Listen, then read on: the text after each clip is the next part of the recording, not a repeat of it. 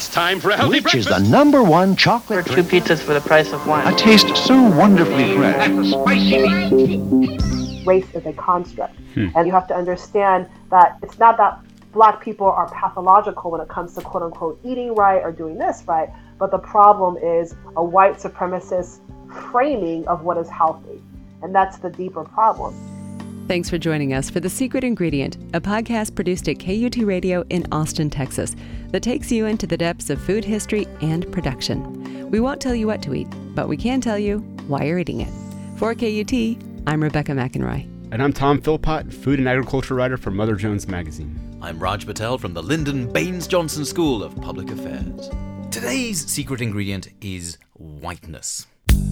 Now, what's whiteness got to do with food? Well, one of our very first shows made the link between race and sugar, and we've spoken about the hidden history of black chefs in American cuisine. But there may be no more self-avowedly white cuisine than veganism. If you go to stuff white people like, right there between snowboarding and marijuana is veganism. Now, someone who's been exploring the links between veganism, food, culture, race and sexuality is our guest today, Dr. Breeze Harper. Breeze is a diversity strategist and analyst with Critical Diversity Solutions, and she's the founder of the Sister Vegan Project. Her forthcoming book, available apparently sometime toward the end of next year, is Recipes for Racial Tension Headaches, a critical race feminist's journey through post-racial USA's ethical foodscape. She's spoken about the vegan practice of Black Lives Matter, and if anyone can help us understand the links between race, food culture, and intersectional anti-racism, it'd be Breeze. Breeze, welcome to the show. This is like a topic that I'm so passionate about, so I'm so glad that you guys asked me to join. And you've written so extensively on it. We will have lots of links on our website to the various sites that you've been urging us to consult. But I wonder if you could just jump right in with the Cliff Notes version, because you've written extensively on the idea of whiteness rather than race. And maybe we can start at that level. What's the difference between whiteness and race? What exactly is whiteness? Well, I like to start off with explain to people that America was built on a caste system, a white supremacist racial caste system, which centers whiteness as the norm. And within that paradigm, then constructed were the quote unquote different races, whites, Asians, African American, and the changing of terminology throughout, decades. We see sometimes we refer to as Negroes, sometimes colored. But my focus has really been on the normalcy of whiteness and really questioning that. So when I speak of whiteness, I do know that whiteness, it changes. It's not static. There are particular tenets that create a particular type of civilized whiteness that you see change throughout history. And the contemporary versions of whiteness that I have studied and seen to be are not just phenotypes that are fair skin, fair hair, fair eyes, but also particular ideologies that one practices to perform a particular type of appropriate whiteness. So there is upper class, middle to upper class sensibilities. Whiteness means that you are a physically and mentally able-bodied person. It means you adhere to heteronormative practices around gender and sex. So it also means in terms of religion that you're practicing Christianity. So it's all of these particular types of ideologies and beliefs that are bound up into appropriate forms of whiteness. And part of that is I'm very interested in all these different types of whiteness. And when I first started my work, there's a lot of focus on the overt white supremacists, such as neo-Nazis, the KKK. And I'm more interested in, well, what does subconscious or unconscious or covert whiteness look like? People who don't normally think of themselves as racist, but you can't really leave and be in a vacuum if you've been raised or spent most of your time in the United States in this white supremacist racial caste system. So how is that going to influence how you look at ethics, what is right? And I focus more on food and ethical consumption. So if you've been racialized in this caste system, and I'm really focused on whiteness, white people, what will your ethical consumption praxis look like if you're not aware of how being in that system, that caste system, affects your consciousness. Well, can I ask the Donald Trump question here, which is, isn't the idea of whiteness itself a little bit racist? It is. It's actually, many people have described it as a pathology. And any type of racial categorization, it has racist consequences.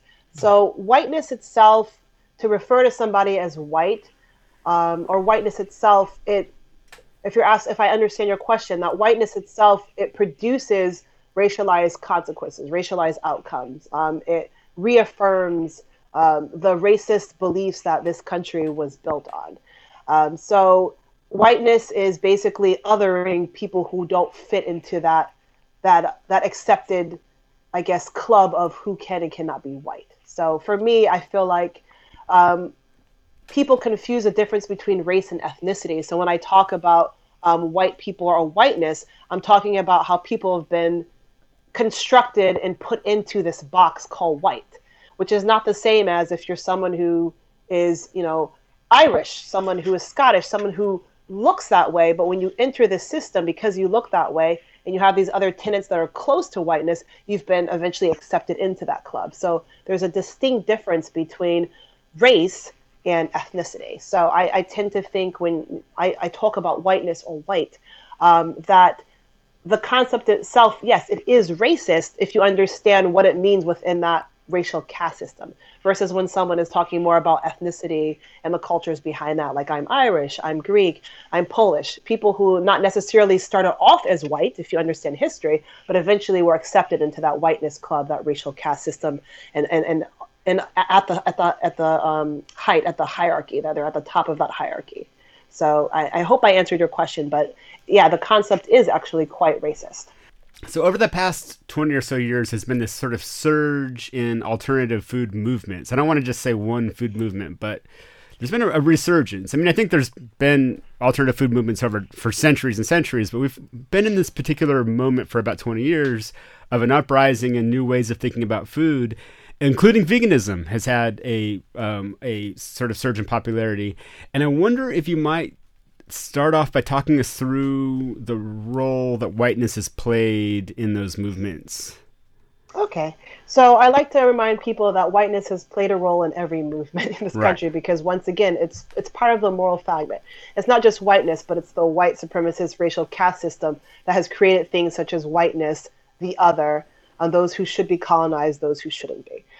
So when I'm specifically looking at veganism, it's not in a vacuum. So I started off looking at this about 12 years ago when I noticed I was living in Boston, and I personally had never met a non-white vegan. I mean, I knew they existed, but I was perplexed by this, that this is interesting. Whenever I meet anyone who is vegan, that they are white identified 95% of the time. And then the reasons why they became vegan are very different from the reasons that I became vegan. So, for instance, back then, this was like about, I think, 10 or 12 years ago when I was interested and I had transitioned into veganism, I noticed that the primary reason for white identified people was that animal rights first, and also health reasons. But they really were focused on animal rights and the suffering that they saw animals go through. When I started researching non-white, specifically Black women who were either transitioning to veganism or had been vegan for a really long time, the central theme there was that many of them were concerned about the racialized consequences on their health and nutrition in the Black community. So due to hundreds of years of either direct institutional structural racism, we see there are health and nutritional disparities in the Black community. And Black women were talking about how we have fibroid tumors that are 2 to 5 times more than the white women. And what does that mean? What could this mean? And I eventually found this person, her book is called Sacred Woman by Queen Afua, that literally, like most Black women I talked to, that was the book that got them into veganism versus anything else. And what this book did was it started off framing what is it like to be a Black woman in the United States for the last 500 years. They're really focusing on how we had been colonized, how our wombs had been colonized, how there's so much pain and suffering, and that's manifesting as psychic and physical pain, such as fibroids and breast health issues. And for a lot of people who are more trained in European science, that sounds esoteric. But if you're a person who has had that embodied experience of living through systemic racism and really fighting against sexism and racism, you begin to feel that toll on your body. So for someone to propose that, let's decolonize our diet, let's really think about when we were colonized, that we were not able to take our own spiritual systems with us without being reprimanded, that we lost a lot, and that we had to actually subscribe to a very white, colonized way of eating and being, that really destroyed our health on many levels.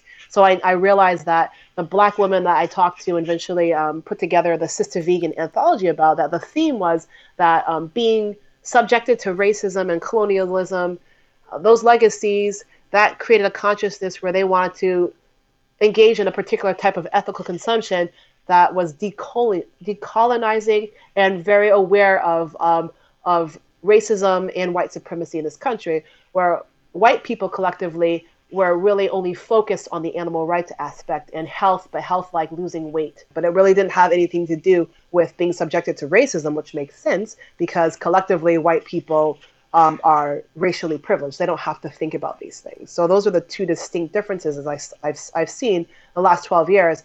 And my work kind of started off there. And ever since then, I just keep on going, interrogating further and further. Breeze, I've heard a couple lectures and you just mentioned also white identifying. I wonder if you can talk about what it looks like to be a white person not white identifying.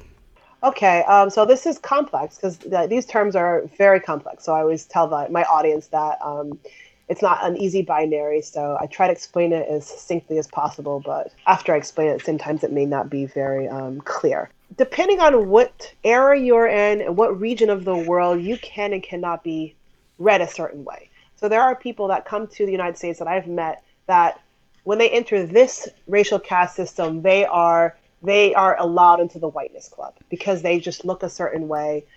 They have particular belief systems that fit into that whiteness club. Yet the same people that are allowed into that club don't consider themselves white.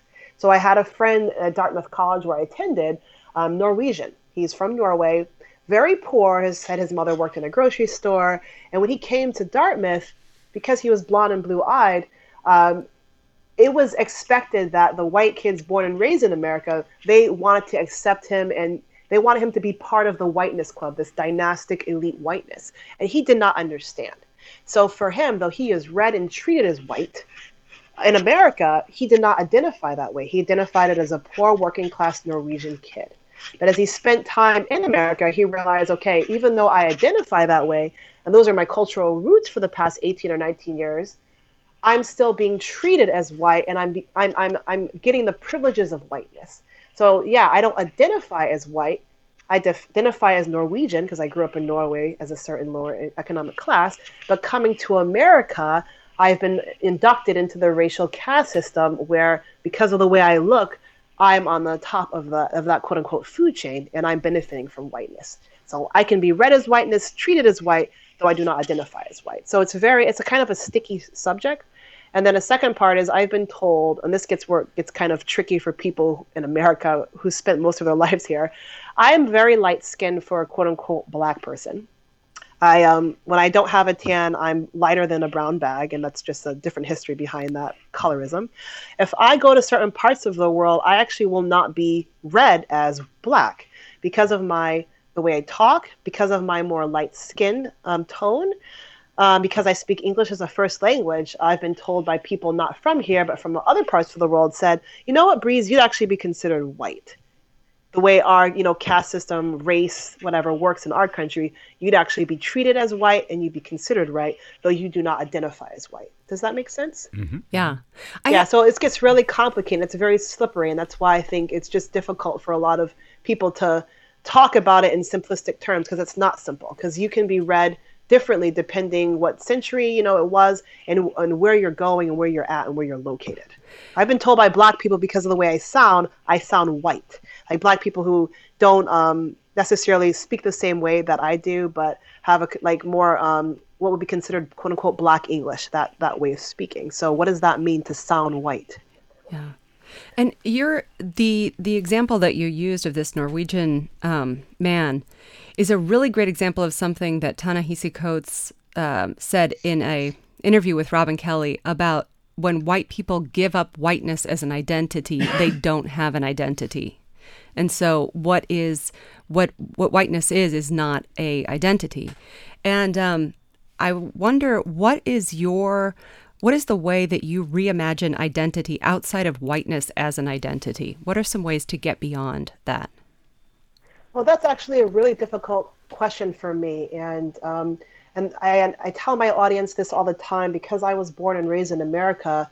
My consciousness has been so deeply affected by the black-white binary that it's a struggle for me to think beyond that, to think beyond identities and meanings, some type of future outside of this white-black binary. I have no good answer right now. I just know that, when people say, and I have to disagree, they say white people don't have a culture, or whiteness isn't a real identity, that I think that there is a identity there that comes from years of, collective racial privilege, having access to more resources, this or that, and that is going to create a particular type of identity and particular types of cultural practices. But, depending who you speak to, there'll be people who just think that, no, white people just don't have a culture. They steal from everything. They don't have an identity. But I actually believe that that collectively white people do have a culture and identity that's kind of been built on their political, their social and economic locations as people who collectively have had the most power and access to certain resources and whatnot. So I actually think this in itself creates a particular type of culture and identity, albeit it's not what I consider harmonious or healthy, more pathological. And I know that's a taboo term to use, but I actually think to be part of that whiteness club and not really interrogate how it negatively affects others who are not part of it, that is a pathology. But I do believe there is a culture around that particular white identity, that white culture, that it's not harmonious and it's not sustainable, but there is a culture and identity there. To look beyond that, I've been still struggling with that as well. And even when there's a question, is there identity beyond Blackness? Can we get beyond, once we dismantle this system of not just U.S. American racism, but it's globalized racism. What will identity look like? What is beyond Blackness? What is beyond whiteness? And there are particular disciplines that kind of are focusing on that, such as Afrofuturism. And I did have a link to Af and Sil Ko's work that they really focus on this concept of Afrofuturism, which is what Black people can do, what their future looks like without being contingent upon being constructed around whiteness and not being white, So there is this discipline called Afrofuturism, mostly science fiction, speculative fiction, that mostly Black authors write about. So that's kind of a window into the possibility of what it looks like. And then there's other authors like the last name Ignatieff.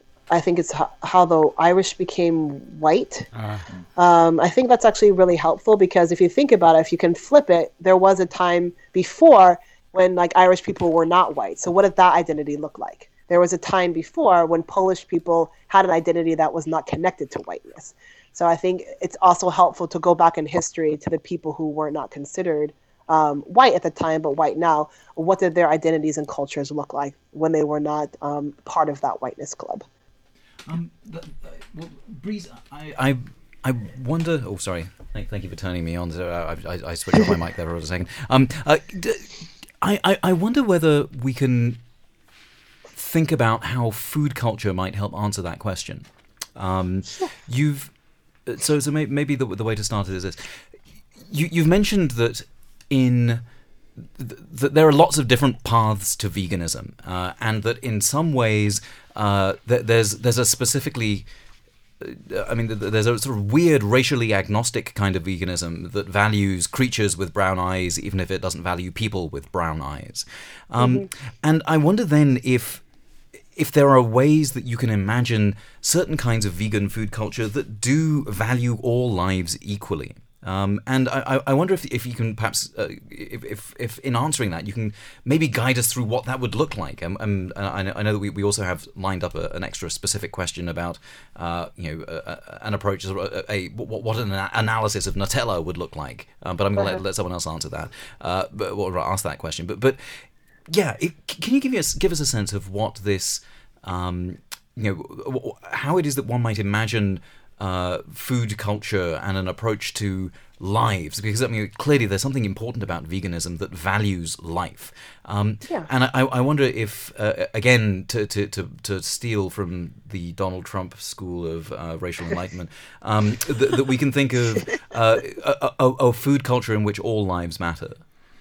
Yeah. So I think one of the best ways to describe at least my framing of this is that I'm a materialist when it comes to food. So I try to understand what certain food objects mean in a society during that time, and how those meanings are embedded with, racial meanings, socioeconomic class meanings, etc.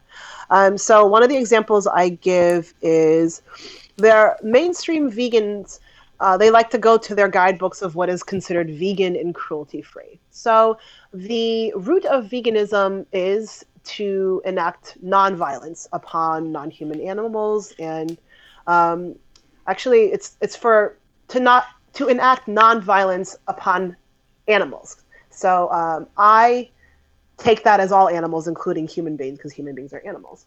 But the mainstream vegan movement. So what I do is I look at certain materials, not just food, but like recipe books or vegan guides. And I noticed that there seems to be a lack of a racial justice framing in how, quote unquote, cruelty-free vegan food is sourced.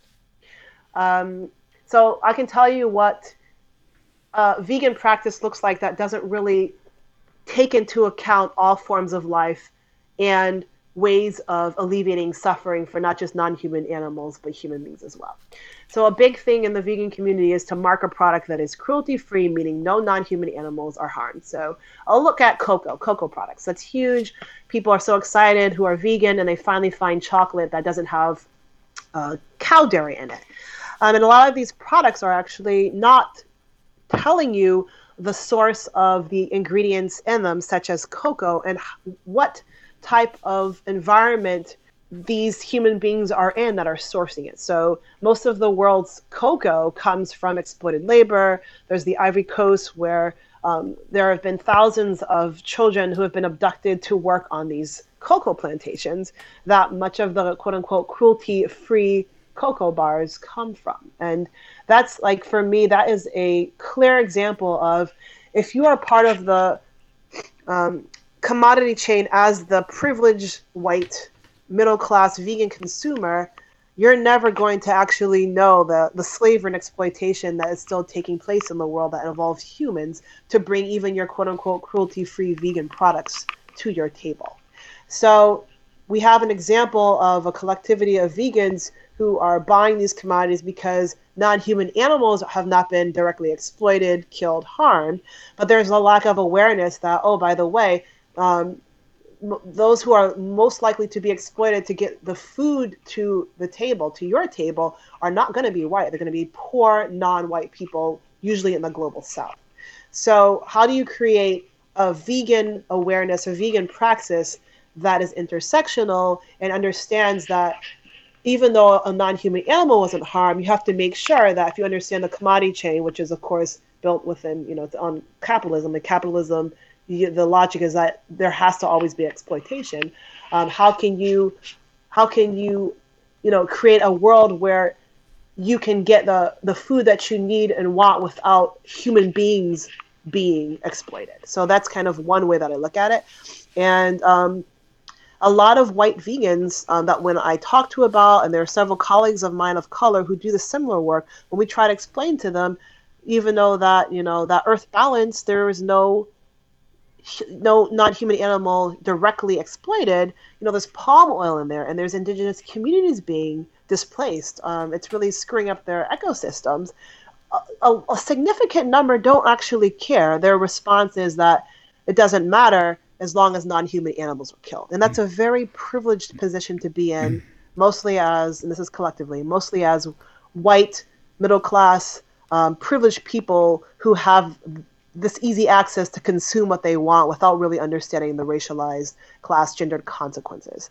And then there's the framing of veganism, where there's mostly non-white people involved in the United States, where because we've already had this collective embodied experience of being subjected to racism, a lot of us classism, that we already know when we go into veganism, we want to make sure the way we do it, also there are other intersectional justice frameworks happening, making sure the way we promote veganism or how we get our vegan food, that we are clear and understand that, hey, even though it's kale and a cow wasn't hurt, that this kale may have been picked by a migrant worker who is under the worst conditions. So let's try to make sure that we start putting together policies, creating laws, doing grassroots organizing to make sure that that kale that we get to us comes in the least amount of suffering, that is actually truly nonviolent, which is the tenet of ahimsa-based veganism. So those are the two distinct differences that I do see. There's an up and rising new intersectional social justice approach to veganism that's becoming more accepted and kind of more trendy and mainstream in the last year and a half. And it's largely kind of led, and not surprisingly, by non-white vegans who are born and raised in I guess most of the United States.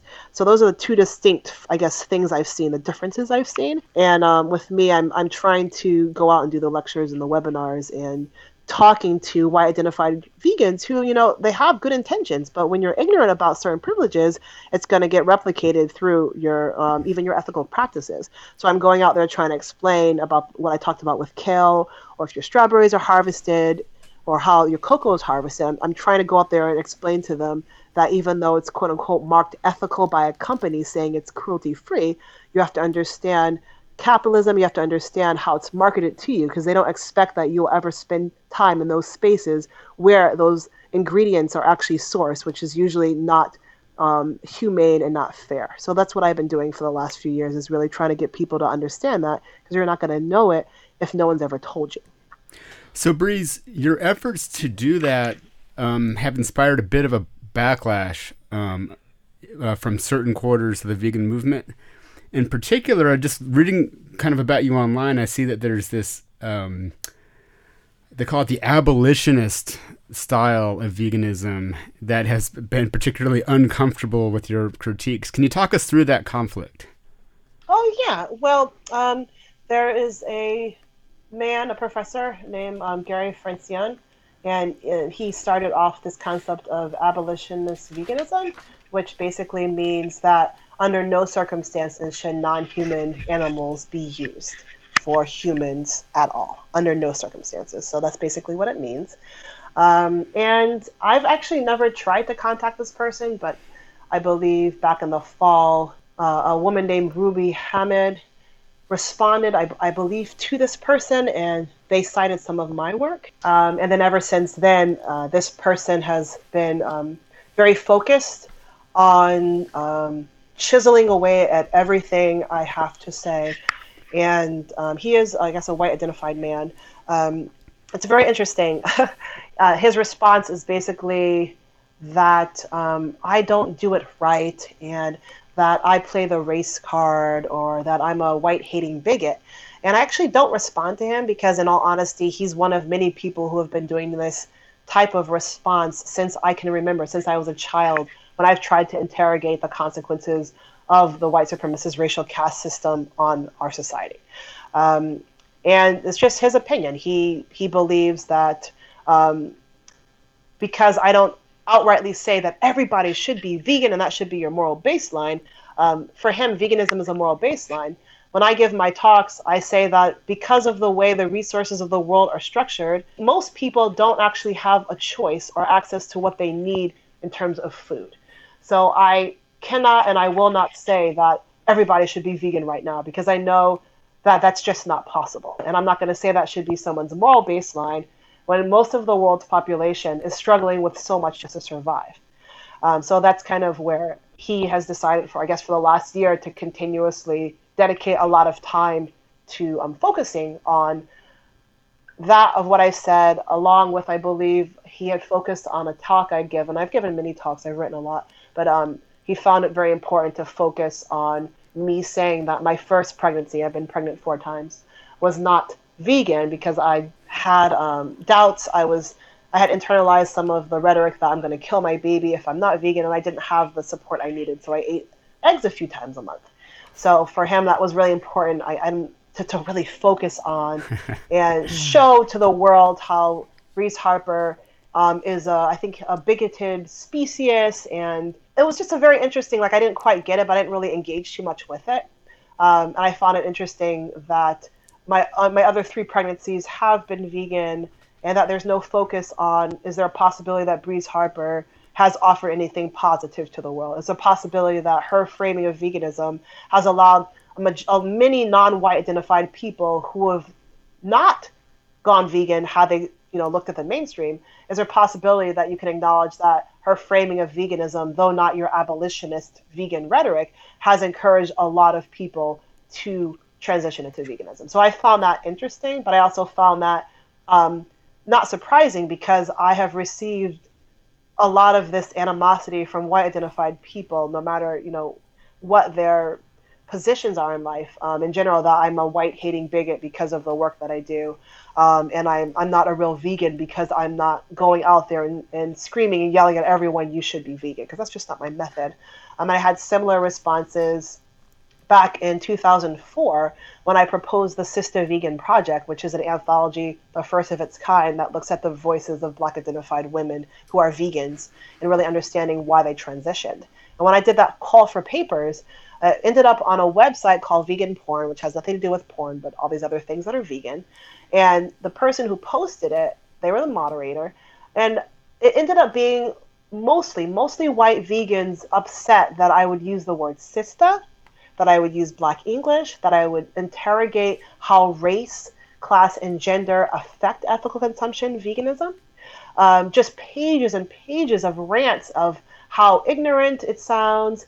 Someone had said, if you can't speak English well, but you've been born to a crack-addicted mother, you don't need a job. It was pages and pages of great empirical evidence that shows what white people look like who don't think they're racist, engaging in racism, who are very, very, well-intentioned, who would die for that bunny rabbit, to die for that cute sail that is being beaten, but they have no interest in interrogating their own whiteness and white privilege. And actually, that's just one of many instances where I'm always getting that backlash. But once again, instead of engaging with people who I consider trolls or who are misinformed, I use this backlash always as empirical evidence and data to create literature. So I ended up writing a master's thesis when I was at Harvard, discursively analyzing about, I think, 80 pages of these rants, and then showing this is what covert whiteness looks like amongst white identified vegans who really think they're not racist. Because at the time I was focusing on cyberspace and educational technologies, and people doing race work in cyberspace, they were only really focusing on the overt racists, the Nazis and the KKK who get together online. But no one was really looking at, well, what does it look like for a bunch of white identified people who are vegan, who think they're good, who think they are not racist, who are still enacting very racist and white supremacist ideologies. I just want to observe, first of all, the bizarre contradiction of the vegan abolitionist movement not wanting to talk about race, but then wanted to ask you about how gender matters here. The idea of sisterhood is something that's very important in your work, and I wonder if you could help us understand the links between race, veganism, and gender. How does gender matter? How does that trouble current understandings of veganism and of food choices? Okay, well, I know gender is a very broad topic, and when I first started my work, because I'm a cisgender woman, which means I was born biologically labeled as female, and then I live my life as what is expected, the heteronormative, performances of girlhood and womanhood. I started off looking at gender from that framework when I was looking at Black women's lives. And that's my ignorance, and that was a huge mistake for me because I already excluded people who are transgender women. And then I became less ignorant, and I became more educated around cissexism and what it means to create an ethical consumption praxis that is truly gender inclusive, and also understand that gender is influenced by racial formation or how race is lived. So I can give you some examples on how kind of this gets muddy and difficult. I do know, just like more anecdotal evidence, in general, mostly cisgender women who are in the animal rights movement, mostly white, who are doing this work, they do talk about extensively the sexism and misogyny that they experience from male leaders. But this is nothing new because we have this phenomenon in just about any sector that you go to. It's not just veganism. And I found this disappointing but not surprising. There are a lot of instances where people talk about, women talk about being subjected to just very, very misogynistic treatment, women who want to talk about being sexually harassed and sexually assaulted. I really thought about digging deeper into this, and when veganism, I guess a lot of the scholarship came out a few decades ago, scholars like Carol J. Adams would propose that people who eat meat are more prone to being sexual predators and sexual harassers. And I thought, well, what does it mean when we have women who are talking about men who have been vegan for a long time, who are still sexual predators and sexual harassers? So that was kind of one of the things I looked at in terms of gender assumptions made, and its links to particular ways of eating. And another aspect of my work, I also look at the Afrocentric vegan movement. It's very, very broad, but the mainstream rhetoric is very focused on the assumption that a healthy Black community has people who are heteronormative and they are cisgender women and men. And if you are not that way, then the problem comes from you are eating the white man's diet, which makes you gender confused, that you're confused about your sexuality.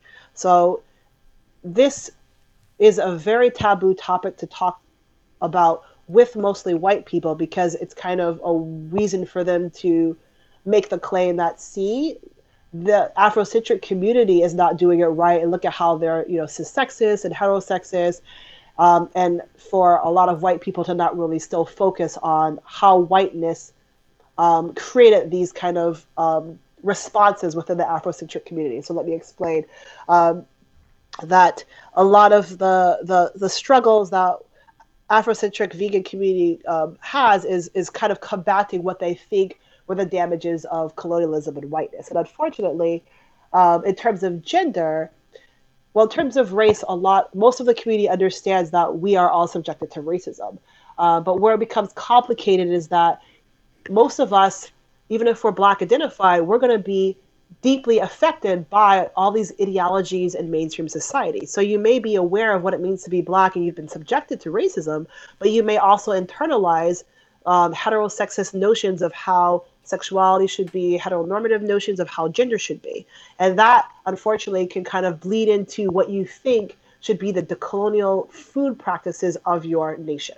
So though I learned so much from the Afrocentric vegan community in terms of recipes and how to cure my fibroid tumors, I took issue with their perspectives on gender and sexuality, and making the claim that a woman's place basically is with only a Black cisgender man, and that she keeps the home, that she makes him the right meals, she makes the family the right meals. It was very, to me, a very, very confusing and very frustrating, where yes, I understand that traditionally Black women had to take care of white people first, that they didn't have the luxury to take care of their children first, to nurse their children first. And we're talking about antebellum slavery, that they had to go out and make meals for white people first. So the resistance to that is, how about the Black woman to rebuild the Black community? This is Afrocentric veganism, that she creates holistic vegan meals. She makes her family priority first. She takes care of her man first. She takes care of her household first. And if she can, she doesn't go out and work, she stays home. So that is actually resistance to what Black women were expected to do. And it gets a little, I guess, it gets very complex. So for Afrocentric vegans, Black women who are cisgender, who are heterosexual, who are partnered with a Black man, doing the work that they need to do as providers in the home, that is resistance. But from my critical race feminist perspective, when I look at the gender aspect and the sexual orientation aspect of that rhetoric, it's very exclusive of folk like me, because I'm queer, I'm bisexual, and I'm partnered with a white person. That is very exclusive for someone like me. And that there needs to be more emphasis on critically analyzing how colonialism has still affected those engaged in Afrocentric veganism. You have a post that is titled "Nettle Teas Won't Dismantle Racism, but Can Help with Racial Tension Headaches." And I was thinking about that in terms of the way that the medical industry has addressed and not addressed and kind of gaslighted the idea of trauma, as a lot of people who transition to veganism are doing it for health reasons. And I wonder if you can speak to that in terms of helping to ease pain that is from racial trauma. So let me try to figure this out, because I'm not an expert in, psychiatry, psychotherapy, but I can talk to you in terms of, I guess, anecdotal evidence that shows me that there are a lot of people in my community that are doing this anti-racism work, non-white people who are doing this work that's very taxing on our psyche. And I know I myself, I live in the Bay Area, and I remember just thinking I would like to find someone who is trained in particular types of trauma that are connected to, just kind of struggling through, surviving through systemic racism, white supremacy, all that stuff. And I really couldn't find that when I looked for psychiatrists, psychotherapists. I think I found one man in Oakland who was trained in Frantz Fanonian type of psychoanalysis, and Frantz Fanon was an Algerian Black man who, 60, 70 years ago, really saw the horrible effects of colonialism on both Black and white people. But other than that, I couldn't really find it. I know, talking to a lot of my colleagues who are doing this work, they're very burnt out. A lot of them don't have the resources they need, whether it be mental health resources or even food resources and nutritional resources to combat the physical stresses that come out of the psychic stresses of doing anti-racism work or just being subjected to racism every day. And I do know when I just go to my regular practitioner, and it might just be the area I live in. I live in the East Bay area. It's hard for me to really talk about what it's like to be in this constant stress, in this constant mode of hypervigilance and awareness. I'm walking around as a Black woman, and what that does physically and psychically to my health. Most of my practitioners have not been Black people who would understand that. They're mostly white, and them not really understanding what I'm talking about. There's no connection.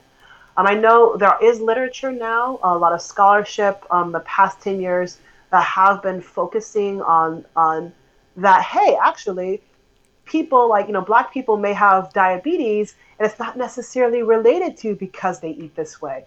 A lot of it is connected to stress, and the stress of living in a racist society, dealing with racial microaggressions every day. And if I find that citation, I'll share it with you. But I was like, yes, finally, stop just saying it's a problem because Black people eat bad soul food, and if they just ate this certain way, then they would actually be healthier. It's so much more complex and deeper than that. So far, just like the mainstream has to catch up, allopathic medicine, they're trying to catch up, But at the same time, the way they're dealing with race, they don't understand it's a construct. So they'll say things like black people are more prone to this or that, but not really understanding, no, it's not because they have these phenotypes or they're black. It's if you understand the socio-historical context of everything and what led up to this collectivity of people not having what they need, that makes them more prone to this particular disease, these particular outcomes. But right now, it seems like most of the mainstream allopathic medicine, the research, they don't quite understand race. They don't quite understand that it is a construct, and that just because someone is identified as black doesn't mean that they're going to have this outcome. It's more complex than that. And there is a colleague of mine who just wrote a book. His name is Anthony Hatt. He's out at Wesleyan. Racial Pharmacology and Food Justice in Black America. It just came out, and he kind of talks about how there's been this huge amount of efforts put toward race and pharmacology without them really understanding race as a construct. And that you have to understand that it's not that black people are pathological when it comes to quote unquote eating right or doing this right, but the problem is a white supremacist framing of what is healthy, a white supremacist framing of just everything dealing with health and nutrition, diabetes, all this stuff. And that's the deeper problem.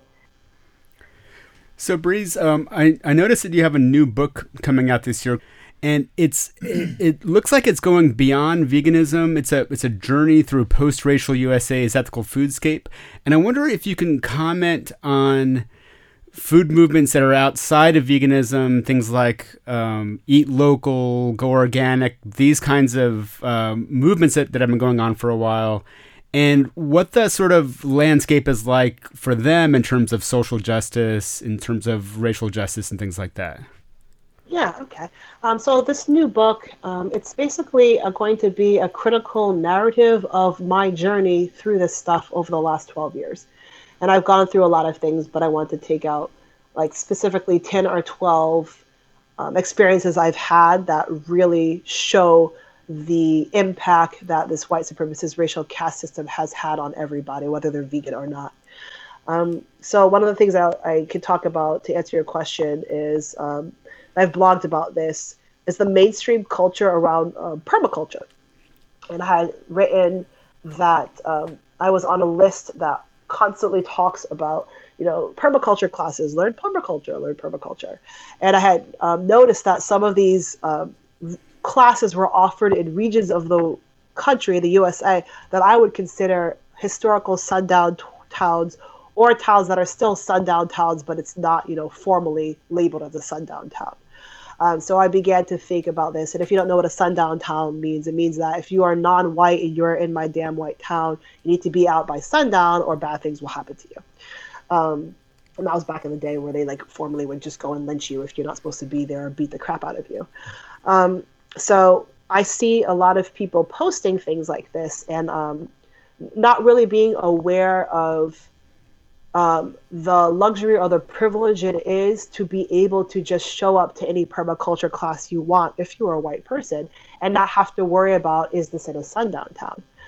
So I think about the opportunities I've had to attend certain topics around food, foodie culture, permaculture, gardening, and then I instantly realize, wow, this isn't a town that I'm not really sure I'd feel comfortable in as the only black person, as a town that has a particular history of just being oblivious to the to race in America and to its own whiteness.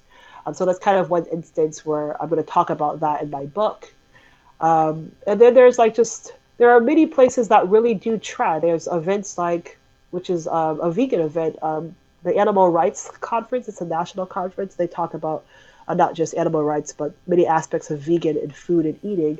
And most of my non-white friends who are involved in the similar work that I am said that it's just the way they frame it, the way they put it together, it's still very much centered on the normalcy of whiteness and not really being more intersectional in terms of their approach to ahimsa-based veganism and alleviating suffering and being more critical of racism and whiteness and even extreme capitalism. And I think also one of the things that I focus on too is Joel Salatin, not directly him, but focusing on what it means to, as a Black woman who is a critical race feminist, I asked a question on a listserv where they mentioned that he would be a judge for a soil contest. And having noticed that he does have a framing of food or alternative food through a lens that is quite misogynistic and quite xenophobic. And it's to me, it's quite racist. And I'm not saying he himself is racist, but the framing of it has racialized racist consequences. And I had asked on that listserv, because of this kind of history and how he's framed the alternative food movement and sustainability, can we be sure that when he judges that he'll judge the soil and not judge the person who's created that soil? Like, how could we be sure of that? And I thought that was an honest question, based especially on the literature that some people have written that kind of critique that, he has a sexist framing of this or he has a xenophobic framing of this. And the backlash I got was not surprising. It was disappointing, but I talk about this in my new book that a lot of white identified people were very upset that I asked that. Someone said that Joe Salatin should sue me for defamation. And I tried to explain, I'm not saying this person is a racist or a sexist. I'm saying how this person frames food and sustainability. You can see it has racialized consequences, that you can see that these are the consequences because they come from this particular framing. But for some reason, when you try to interrogate mostly what would be considered white gurus, whether they're in the vegan movement or the locavore movement, me as a Black woman doing that, there's this instant backlash that I must be a race baiter, that I must be a white hater, when in fact I'm just trying to point out that these particular ignorances are going to produce negative consequences. So how can we make sure that everyone who's involved in this movement, who truly want to create food, nutrition, health that's accessible to everyone, that we're all aware of these spots that we miss because of our privileges. And I also used in that blog, that chapter I'm writing, my own experience as a cisgender woman. Like when people who are transgender women called me out on my cissexism, I didn't immediately start making about me and my feelings hurt. I realized, yeah, actually I'm ignorant. What would I know about being a transgender woman in this country? Why don't I listen to the community that's actually been negatively affected the most from transphobia? Tell me how, even though Breeze, you are not directly sexist, your framing of veganism, your framing of ethical consumption, even your framing of anti-racism is cissexist because you're ignorant of your own cisgender woman upbringing, your experiences, etc. That story about Salatin reminds me of a phrase that I've seen you use before, white fragility. And it's sort of this idea that someone questioning the genius or the perfection of a guru like Joel Salatin is very painful and has to be reacted to in a defensive way. And it's a very fragile way of thinking, it seems like. Yeah, and it's actually not my term. It's Professor Robin DiAngelo. She, I think, wrote an article back in 2011 to really describe this phenomenon when, non-white people are trying to talk to white people just about the most basics about racism, that there's these defense mechanisms because the white people collectively are not socialized to think critically about race the way non-white people have to survive. So there's these instant, what do you mean? Are you trying to say I'm a bad white person? Or no, that's not what's happening at all. She's these defense mechanisms that she's coined as white fragility. That's basically what I experience when I get these instant attacks on what I'm doing or what I'm trying to interrogate. And I think one of the challenges is that, when you think you've been doing quote unquote good work your entire life, and then someone comes and questions that of course that's not uncomfortable. Whether you're being questioned, are you sure you're not racist? Because what you just did had racist consequences. Are you sure you're not sexist? Because, even though you say you're not, what you just did had sexist consequences. I think that's very painful for most people who literally think they're good people. And they don't understand, when someone is interrogating that, like myself, they don't understand that I'm not attacking them as a person and saying they're a bad person. What I'm trying to interrogate is and point out that none of us are perfect. Most of us have some type of privilege because of the way the system is arranged, that has led us to creating good intentions that have negative impacts because we are ignorant around those privileges. So that's kind of what I've been trying to talk about. But, I get the most resistance, not from when I talk to people who are not vegan, but I talk about why I'm vegan. I don't get such violent responses. I don't get violent responses when I talk to men about sexism, regardless of their identity. I don't get such violent responses when I talk about class. But when I bring up whiteness, something about that. With white people, damn, still, 12 years later, I have no idea why. That's still the hot button. As you were talking, in a lecture that you gave that addressed this idea of white fragility, you made this point that you said, you're going to directly confront this and you're not going to take hecklers and this is the way it's going to be. And I love you. And you mentioned that love is not pandering and love is not giving you some sugar-coated idea of race. Love is speaking directly about what matters and what the problems are. And I wonder if you can address this kind of superficial idea of love and what that means, and how just re-understanding what that is can actually address these issues at the core and help us to have a better dialogue about them. Okay, well, that's an excellent question. So when I speak of love, I'm not just talking about like romantic love. I'm talking about love in its pureness as I understand it. So let me give you the background that I come from Zen Buddhist spiritual, tradition of understanding love and unconditional love and love without, limiting factors on what does and does not include love. So what I understand is I first was raised in a household where my parents told me that love means that it's unconditional and that I'm going to tell you the truth. I'm not going to sugarcoat it because I don't want to promote ignorance because ignorance creates more suffering. And also, my dad's like, and if I see that you're doing something that I think is just going to create you more suffering, I'm going to be upfront about it, but in a loving way. I'm not going to pander to your emotional needs so you can stay in your own ignorance, but I'm going to lovingly explain to you that if you continue to do it this way, you're going to end up getting hurt.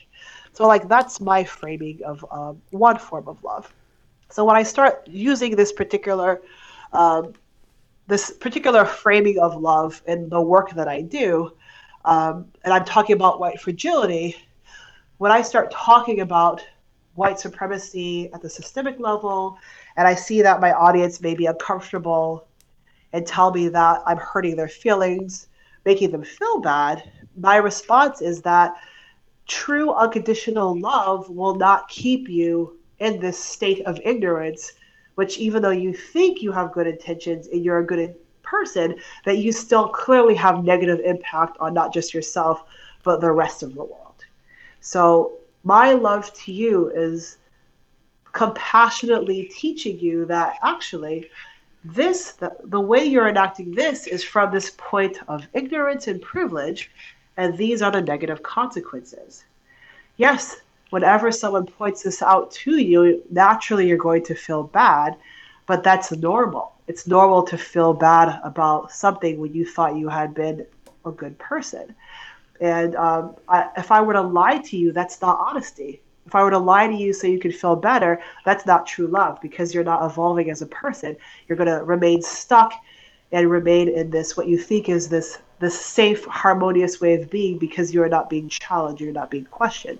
If you still are the same way you were 10 years ago, even 10 weeks ago, if you're not constantly reflecting or critiquing, then you're not really evolving toward this state of unconditional love. You're still trapped in these superficial ways of being and trapped in a way that kind of promotes a conditional type of love and also promotes a way that is not creating a better place for yourself and for the planet. Thank you so much for taking the time to talk with us. Thank you, Breeze. You're welcome. Thank you so much for inviting me. I've just been excited for weeks, and then when I woke up, with a flu and a cold. I'm like, no. Well, thanks for talking to us anyway, despite that. Thank you. All right. Take care. Take Okay, care. have a great day. Take care, Breeze. Bye. Bye. Dr. Breeze Harper is the author of Scars, a Black Lesbian Experience in Rural White New England, and the founder of the Sista Vegan Project. Her forthcoming book is Recipes for Racial Tension Headaches, a critical race feminist's journey through post-racial USA's ethical foodscapes. On the next episode of The Secret Ingredient, Raj Patel, Tom Philpott, and I will talk with Alexa Delwich about ethical school meals and what's being done to make them a reality. You can find more information on this episode and check out our archives at thesecretingredient.org. And be sure to subscribe to The Secret Ingredient on iTunes and leave us a review while you're there. Our engineer is David Alvarez, and The Secret Ingredient is produced at KUT Radio in Austin, Texas. For KUT, I'm Rebecca McInroy. Thanks for listening.